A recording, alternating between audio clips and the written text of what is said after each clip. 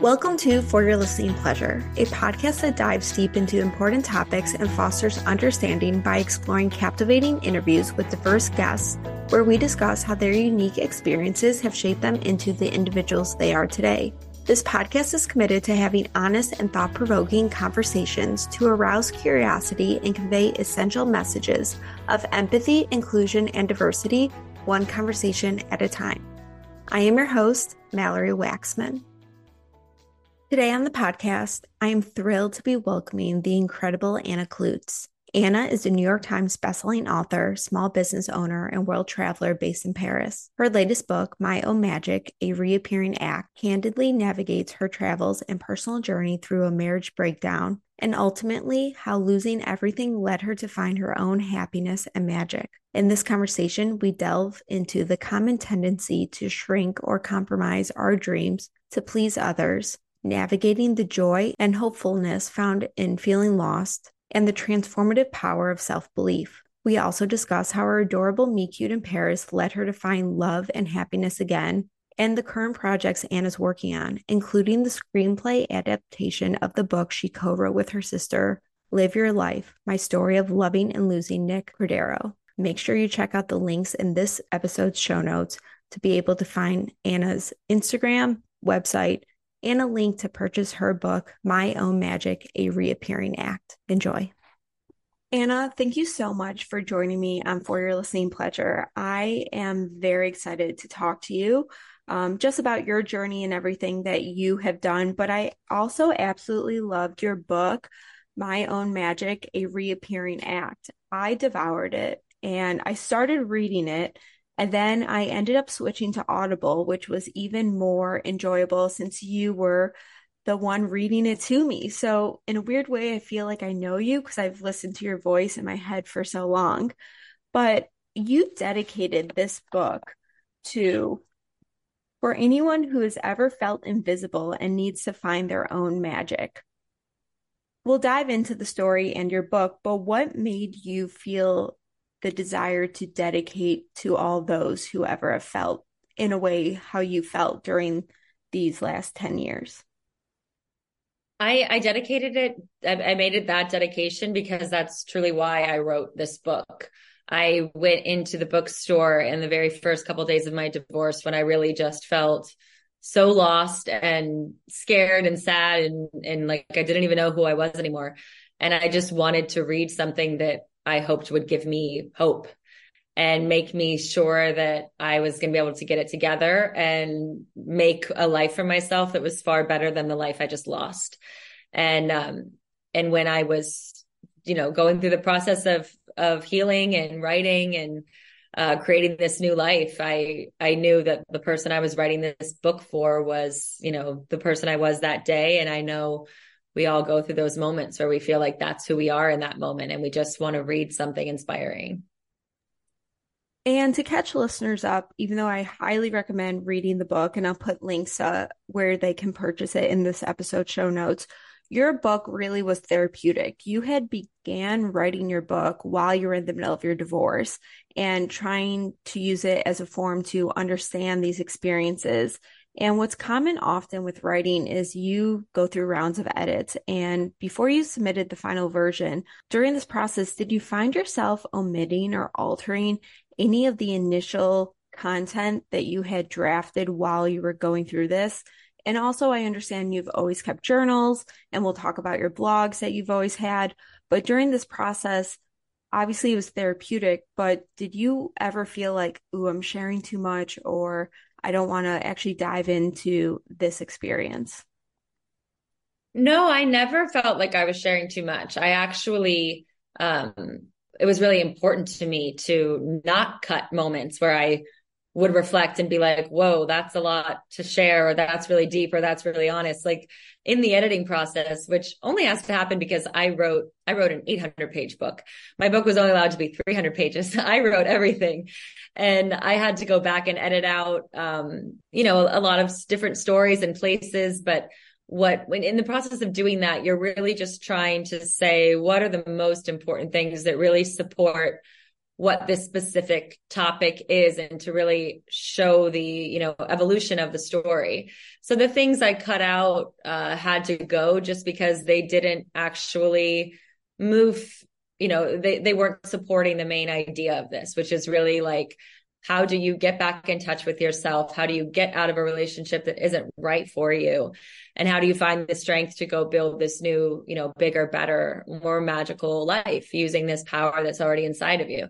But what was cool is because I did write it, and there are excerpts in this book that I actually wrote while I was still married. They're straight out of those journals you were talking about. The chapter entitled Hoodwinked, I started writing that a year before our divorce ever even happened. So it was, if a lot of the editing was actually just looking back at many different pieces of writing, and the way you feel about things evolves. And, my book came out almost 4 years after my divorce. And so the way I felt about things evolved. If anything, the writing I changed went from like parts of things I wrote where I was just very clearly in pain, and the writing itself evolved more into processing and understanding that event that had happened rather than just being so hurt by it. I was able to find the understanding in, 2 years time of editing it again and again and again. What I love, though, is you really give us a good glimpse of your life. You talk about growing up in Ohio and falling in love with the French language. You talk about the first time you went to Paris with your sister, and that trip was a little bit of a cluster since you lost luggage. But regardless of whatever happened, you loved it. And you kept, every time you went to Paris, kept vowing that you were going to come back. You were going to live there, almost like you manifested it. But then when you were in New York City for college, you met your ex-husband at a dinner party, and it kind of seemed like that manifestation took a little bit of a backseat, because here's this person who's older and you find out he studied abroad in Paris. I think of a lot of times when we meet someone, we're really enamored with them, and he's talking about he went to this school for when he studied abroad and lived with a host family, and put together this story that you ended up kind of putting him on this pedestal, which I could relate to, because when I was younger, I met someone and dated someone who was around 6 years older than I am, and always felt like I wasn't his equal because he was older and more sophisticated. And so while you're talking about this, it hit home to me because I've been there and could relate. But then as you start to grow into your own person, after you get married, you kind of find out that when he studied abroad, it wasn't as magical and as significant as you thought. And it's interesting as this concept of magic, how what you think you're seeing versus the reality of the situation. But can we talk about when you graduated, you got this opportunity to sell these fancy doorknobs in London, which beyond things life throws at you. Yeah, I know. But good for you, because you're like, I want to travel, and you found the opportunity. But can you talk about that time period? Because you were still dating, but you were trying to navigate long distance. And I think a lot of listeners who are in long distance relationships kind of go through that push-pull that you went through initially. Yeah, I mean, it's interesting, especially when you just try to simplify and like as black and white as possible. Like, I did have this very clear dream of I want to live abroad. And then I meet my ex-husband, and it kind of derails that, because then I'm so enamored with this other person. I kind of almost like throw my dreams aside for a second, because I'm like, you're my dream now. You're amazing. And yes, I'm not only going to put you on a pedestal, I'm going to build it. And then I'm going to like shine that pedestal every night. Like, that is how much I think of you. And as that sheen starts to wear away, as you become older and wiser, and you start to, the appeal wears off slightly as you realize things and kind of wisen up of like, maybe this person is great, but are they great for me? Those are two very separate things, how you feel about someone and how that someone makes you feel. And when I got the opportunity to move to London, which, as you said, was a job selling very expensive doorknobs, nothing I was interested in, not what I had studied. It almost made no sense. But the second they said London, I was in. And I really didn't hesitate because at that time I was 22. And even though I was like very much in love and very enamored with my boyfriend, I put my own personal dream first at that moment. I had a choice of like, I pretty much knew if I go, there's a high chance we're not going to make it. And I had to agree to stay there for a year, but in my head, like it could be longer, who knew, you know? And I very, very clearly was like, I choose me. I don't want to ever look back and think, what if I hadn't done this? And I remember thinking, if we can't survive this, like if this person is really meant to be in my life, then it will work out.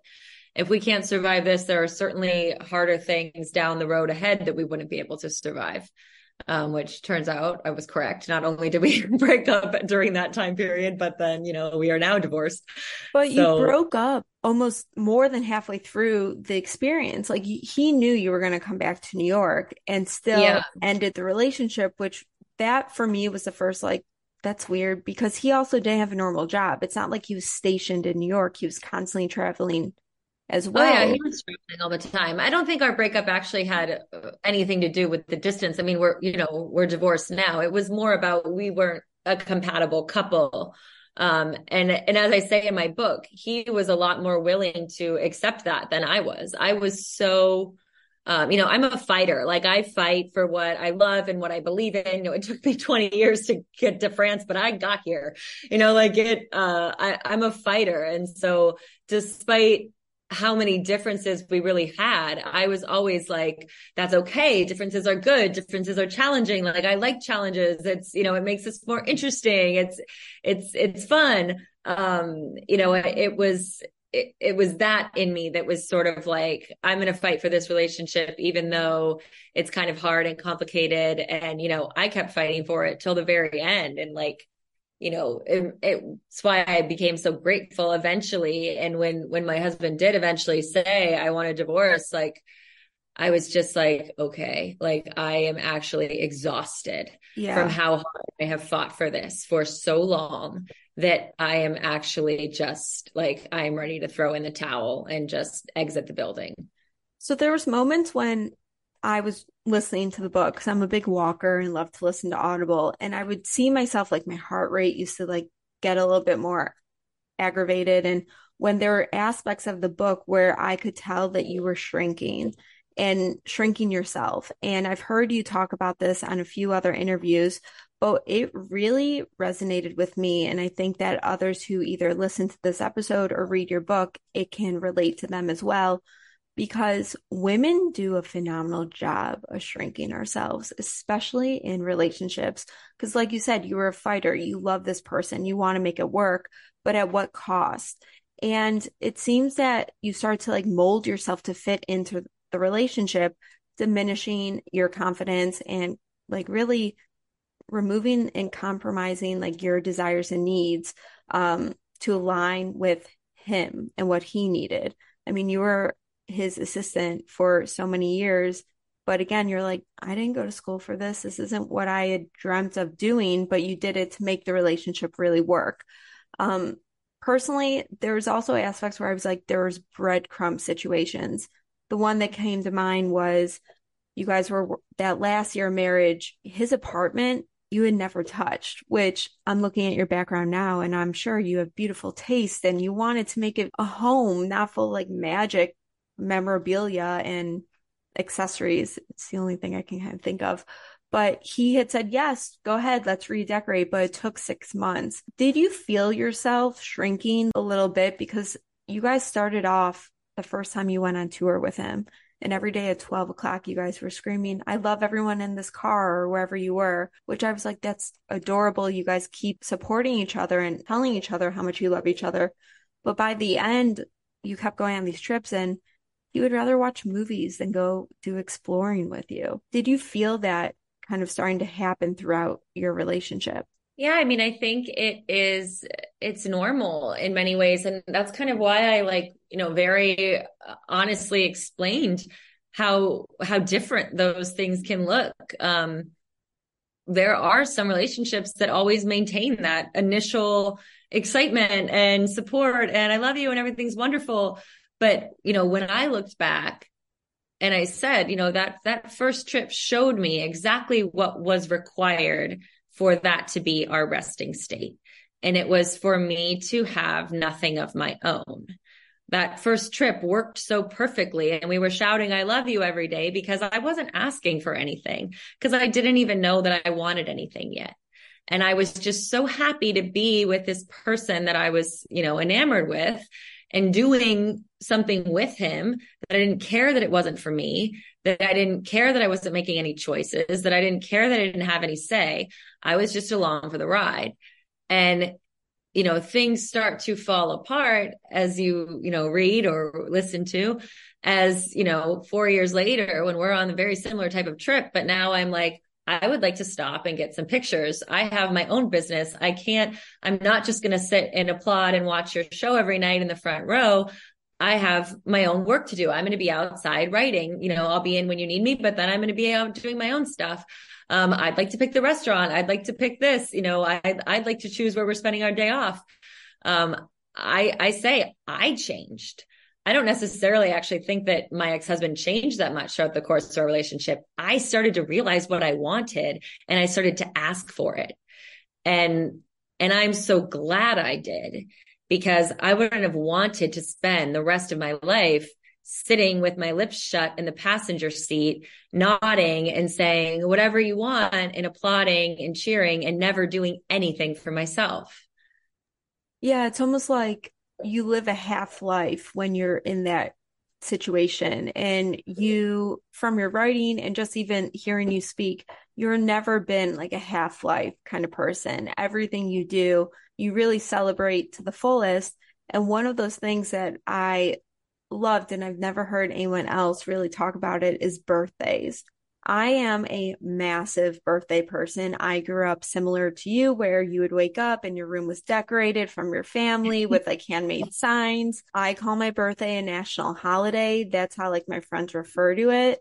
Everyone knows that. I even did custom merch for a birthday that everyone got. So when you were talking about these birthdays, and yours is right after Valentine's Day, I'm like, oh my gosh, how amazing is that? You can really celebrate. Valentine's Day is the other holiday I absolutely love. But it seemed like you and your family used to really celebrate these things because you want to celebrate the person you love or the people in your life. And that just never seemed to happen in your relationship. I know for me, I've been let down by romantic partners who I'm not married to. On my birthday, I'm like, come on, this is like the day. How are you not? Just get on the bandwagon. It's one day.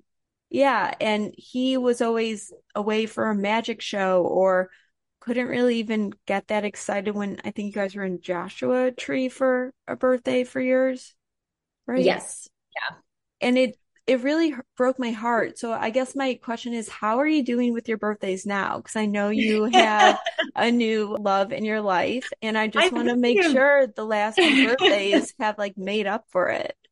Look, I don't think anyone is prepared to celebrate my birthday on the level at which I would do it on my own. I am. But I got you.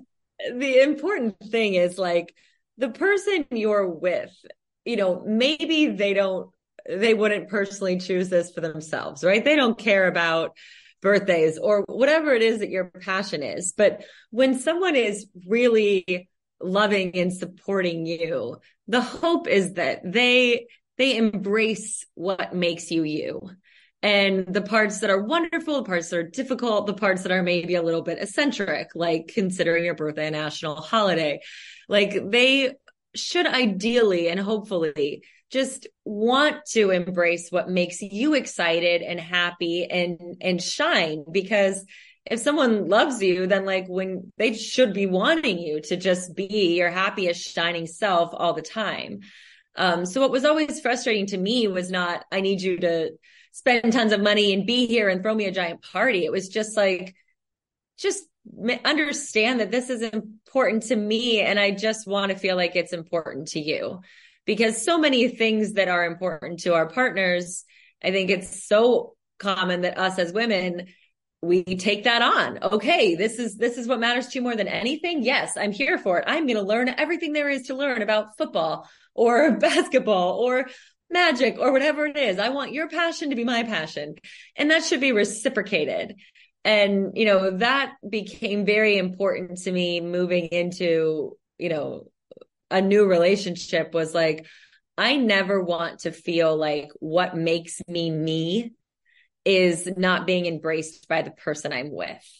And that there just became things I realized, like, I will never sacrifice or shrink this part of myself again. And one of the biggest ones was just what makes me excited. When do I, suddenly become 10 years old again because I'm so happy and overwhelmed and excited. And I never want to have to suppress that because someone else thinks it's ridiculous or over the top or silly. The person you love shouldn't make you reduce who you are. I love that you were so open and vulnerable about your experience with therapy. I think a lot of people sometimes are afraid to take that initial step. For you, it seemed like your therapy sessions initially started as couples therapy, that you guys agreed the second time you were going to see a therapist together, that you guys were really going to work on that. And initially it started as couples, but then he started attending less and less, but you kept going. And your therapist, you felt like you were able to share everything, stuff that you were hiding from friends and family, which I think when you're in an unhappy relationship, you often do, because you don't want the people closest to you to treat them differently or have opinions about what you're doing. You were able to share things with your therapist that you yourself maybe hadn't said out loud or wanted to admit. But can you talk about your relationship with your therapist and how that influenced your journey? Because I think it's really important for people to hear. Yeah, it changed everything for me. I'm very grateful the way it happened was serendipitous, that we started going together. And then, like you said, he didn't basically have time anymore. And my therapist was very much like, well, can you still come on your own? And he actually agreed. He was like, that would be good for you to have some extra help. And I was like, okay. And I was so grateful because I could then speak to someone who saw my relationship in action. I didn't have to be trying to describe this character of my ex-husband. She witnessed us interact. She witnessed how I behaved in his presence, how our treatment of each other was. So she kind of already knew exactly what was going on without me having to, waste time trying to tell her. And then it was just wonderfully freeing to kind of be able to say anything I wanted to someone and to have someone call me out. Like, the problem with only using our friends or our siblings or our parents as therapists is it's pretty unlikely that they're gonna just tell you what they really think and what's going on, because again, they don't want to have weird feelings between you and this person. They don't want it's a tricky thing to actually tell someone you love how you feel, especially if the reality is harsh. And I would talk to my sisters about my ex-husband all the time, but we would end up laughing. They're trying to make me feel better. So I would, the chapter in my book that's 2017 highlights, when I realized that my ex-husband has put up this photo album of all his best moments of the year and I don't appear in this album, it hurt me so bad. And I tell my sisters, but we end up cracking up, we end up making a joke out of it. We're like, this is ridiculous. Ha ha ha. You weren't even noted. Not a single picture of you. We're laughing because they just want to make me feel better. They're not trying to make me feel worse by being like, this is messed up and this is not okay. So, you end up laughing things off and then just convincing yourself it's fine or it's funny or blah, blah, blah.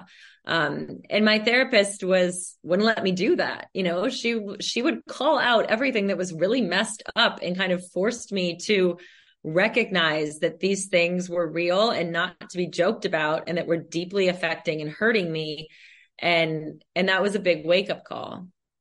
Well, also going back to the social media thing, you started your initial blog in 2010, and then you really started the Instagram and your new blog in 2015. And while after I read your book, I did some Instagram stalking, as some people do, and really start to scroll back through Instagram posts, both of you and just like individuals in your life, to kind of see these stories that you were talking about, seeing like what the posts were, just out of Mhm. curiosity. And I've been hurt where I've been in a relationship and I posted we were out or this event and I would tag the person in it and they would untag because they're just like, I don't want people to know where I'm at or whatever. And that was hurtful, but let alone you traveling. And it got to the point where you were able to make all these deals to get you guys great hotel experiences or excursions.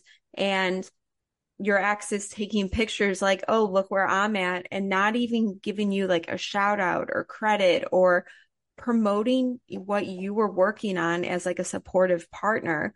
So I was mad for you years later. So the fact that you were able to kind of try to laugh it off, but deep down, I'm sure you were hurting inside, as the majority of people would be.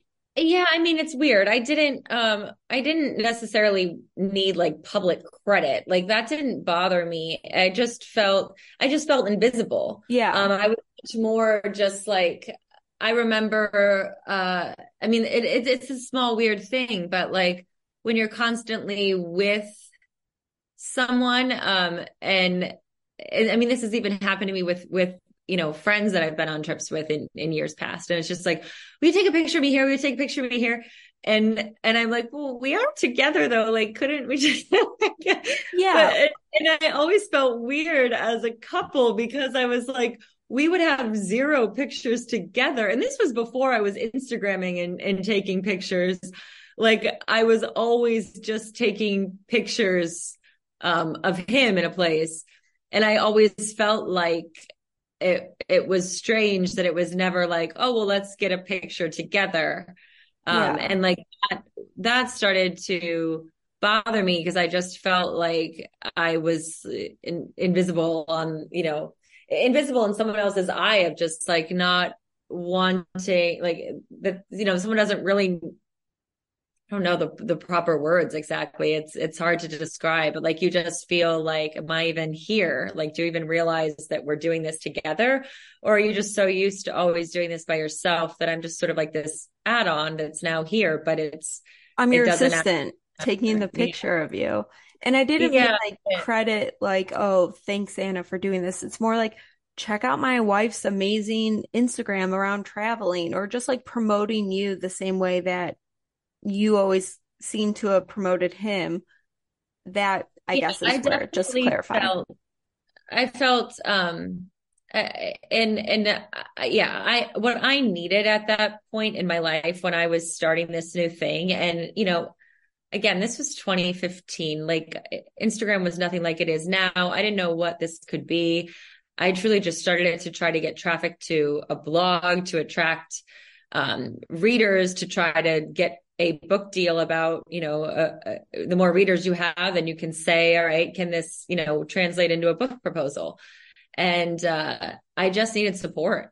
I just needed someone being like, you're amazing. What you're building is amazing. Love what you're doing. Like, this is great. How can I help? I'm so happy for you that you're finally doing something for yourself.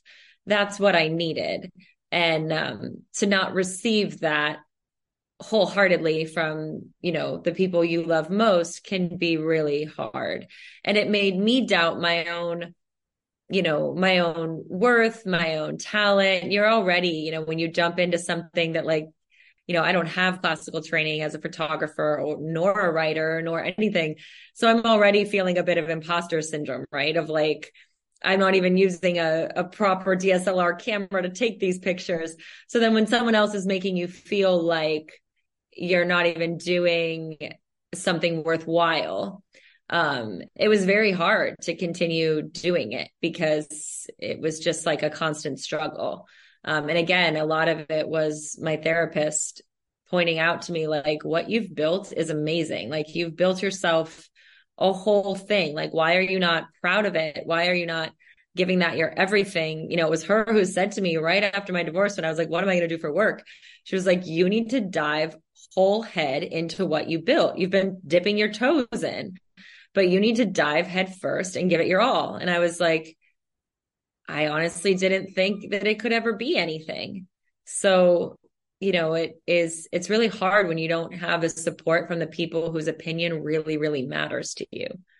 Absolutely. And especially when you're doing something that's a hobby or that makes you happy. I think deep down you knew it could have been something, but when you, like you said, you don't have the person who's really your big support system next to you, cheering you, building you up, saying, go for it. Like, let's see where this can go. It's hard to believe in yourself and your own magic. But the people you did have around you was your family. And I love how you talk about how close you guys were, especially your sisters. But one aspect I really want to talk about is the day you found out your husband wanted a divorce. You lost your relationship, your home, your job. You kind of hit rock bottom. You went mute for a bit and just got into a car and went to your sister and brother-in-law's apartment in New York. You were also living in New York. But that night, after you were laying on the couch, really in your feelings, your late brother-in-law, Nick, said, best day ever. And it's kind of a weird thing to say to someone who just had everything pulled out. But then he doubled down and said he was holding you back. He was holding you back from the person that you should be, from the work that you should be doing. And it was this beautiful moment between you two. Can you talk about what that meant in that moment? Because no one else in your family was that worried about you rebuilding yourself, which maybe in hindsight makes you realize like I was going to be okay, but in that moment you probably did not think you were. No, in that moment, I mean, I literally thought, I don't even want to wake up tomorrow. Like, what is my life going to be now? It was so many things. I was so embarrassed. No one wants to, it's one thing to be like, we decided to separate. It's another to be like, he actually just left. Like, he's out. I wanted to keep working on this, but he just doesn't love me anymore. Like, that is so hard. I was so upset and just so like, I really didn't know what was going to become of my life, but I certainly wasn't thinking, this is a great thing. But it was crazy to see how the people around me knew this was actually a good thing. And, when you're kind of feeling at your worst and your lowest, it can be really helpful to kind of like try to remove yourself from your own feelings and like take a look at the people who really love and know you. Because like you said, no one was really that worried. Everybody was worried about me, of course. You never want to see your daughter or your sister crying, but nobody was like behind closed doors, like, oh God, what is she going to do? Everybody was actually like, I can't wait to see what she does next. This is going to suck for a while. And then when she, when whatever power kicks in, she's going to be unstoppable. And Nick said that to me because he had been saying to my sister for a long time, like, this relationship isn't going to work. He was always saying she is outgrowing that relationship and it's not going to work long term. And when it ends, I can't wait to see what she does because it's holding her back, actually. And, to have someone tell you that was just, best day ever. I was like, funny. But I look back on it truly as the best day ever because it was the day that I got control of my life back and decided to just, embrace my own power and start taking steps toward the life that I actually wanted instead of the life I had accepted. I want to talk about the cover of the book, and listeners, I'll put a picture of it up on the Instagram page. So when I first saw it, I thought that it was a reference to the pink glitter that you blew all over your ex's apartment when you finally were leaving to go to Paris. So a little insight, you were able to stay in the apartment during the divorce. You redecorated and you talked about how he hated glitter and you were never allowed to bring in anything filled with glitter, anything on it, clothing, whatever it was in the apartment. But before you moved out and moved to Paris, you blew a bunch of pink small pieces of glitter throughout the apartment, kind of leaving your magic. And originally that's what I thought the cover was referenced to, but I later learned that it was having to do with your aura. Can you talk about how you decided to land with this image for the cover? Yeah, the cover was really important to me. I really wanted it to speak to what the story is about, which is, kind of about transformation and moving forward. And the picture itself is me. It's an image that was actually taken right after the hot air balloon landed, that is in the Hoodwinked chapter of my book, which in writing, I kind of looked back as the first time that I really accepted that this relationship wasn't working. There were so many times I was wanting to believe it was fine, it was fine, it was fine. And that writing that day was pretty much, I think, the first time I really realized I am not going to ever really be able to soar and go after my dreams as long as I'm chained. And so it was taken that day, but then I took the image and kind of removed the whole background and then made I did it myself in Canva. I designed the book cover. I kind of used this effect that doubled it. And I wanted to show that transformation. So the picture is all pink and yellow from that day. I'm wearing this pink and yellow dress and the sun was very pink because of the sunrise. So then I went to LA and I had my aura photographed and wanted to see just what my current, vibe was giving off, what my actual energy, translates to color wise. Cause this is science. It's a special machine that you touch and your actual energy is captured in color. And I got the full explanation, but it was primarily, green and blue with touches of yellow. So I took those colors and put them over the secondary image that I'm walking toward, and use those both together as the book cover to really show that transformation as to, where I was headed that day, ultimately. I can see it now, the layering, as I'm literally looking at it, and it's beautiful. Yeah. So I'll put a really good detailed picture so people can see it. So this is obviously the first book you wrote solo. You also co-wrote a book with your sister, Amanda, about her relationship and Nick's battle with COVID-19. And actually, after I read your book, I bought the Audible of your book together, Live Your Life.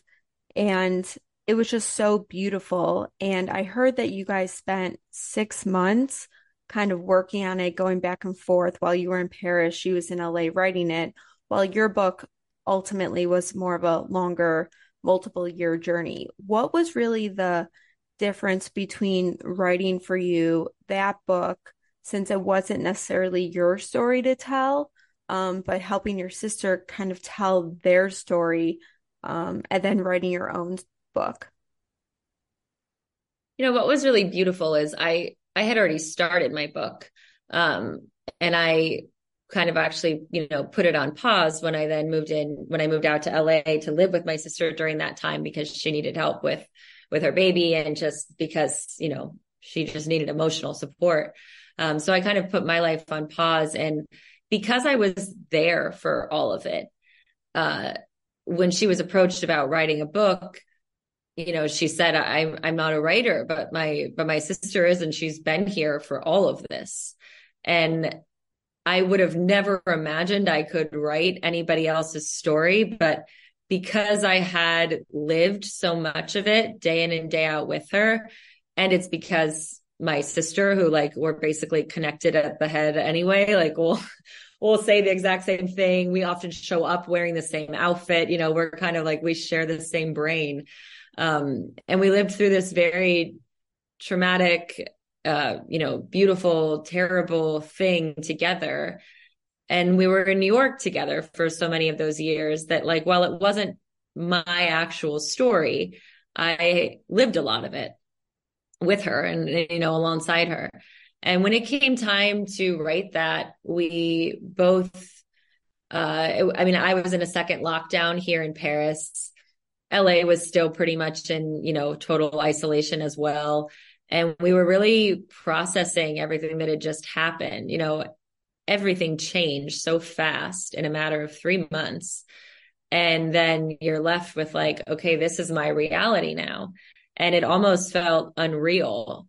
And every day that we were living through that was so chaotic and crazy and stressful and complicated that it was a really beautiful process to sit and just reflect on it and retell it and remember details and try to find new meaning in everything that happened and try to understand and come to terms with the ending, which is not what we wanted, not the outcome you're hoping for.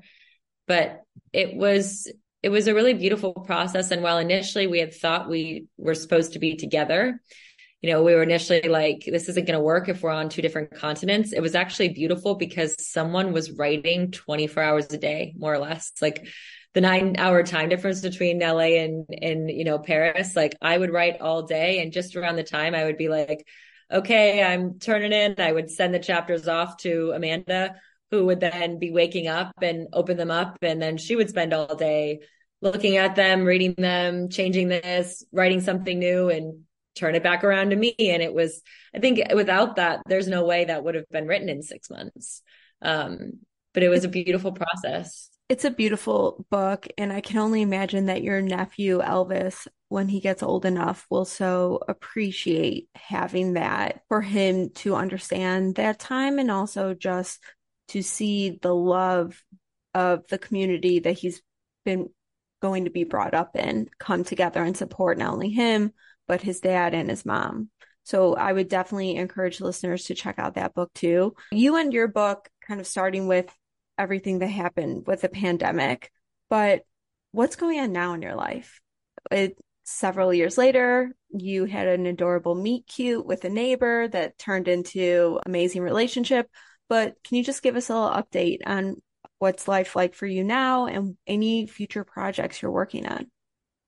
Yeah, I mean, what's crazy is today is August 28th.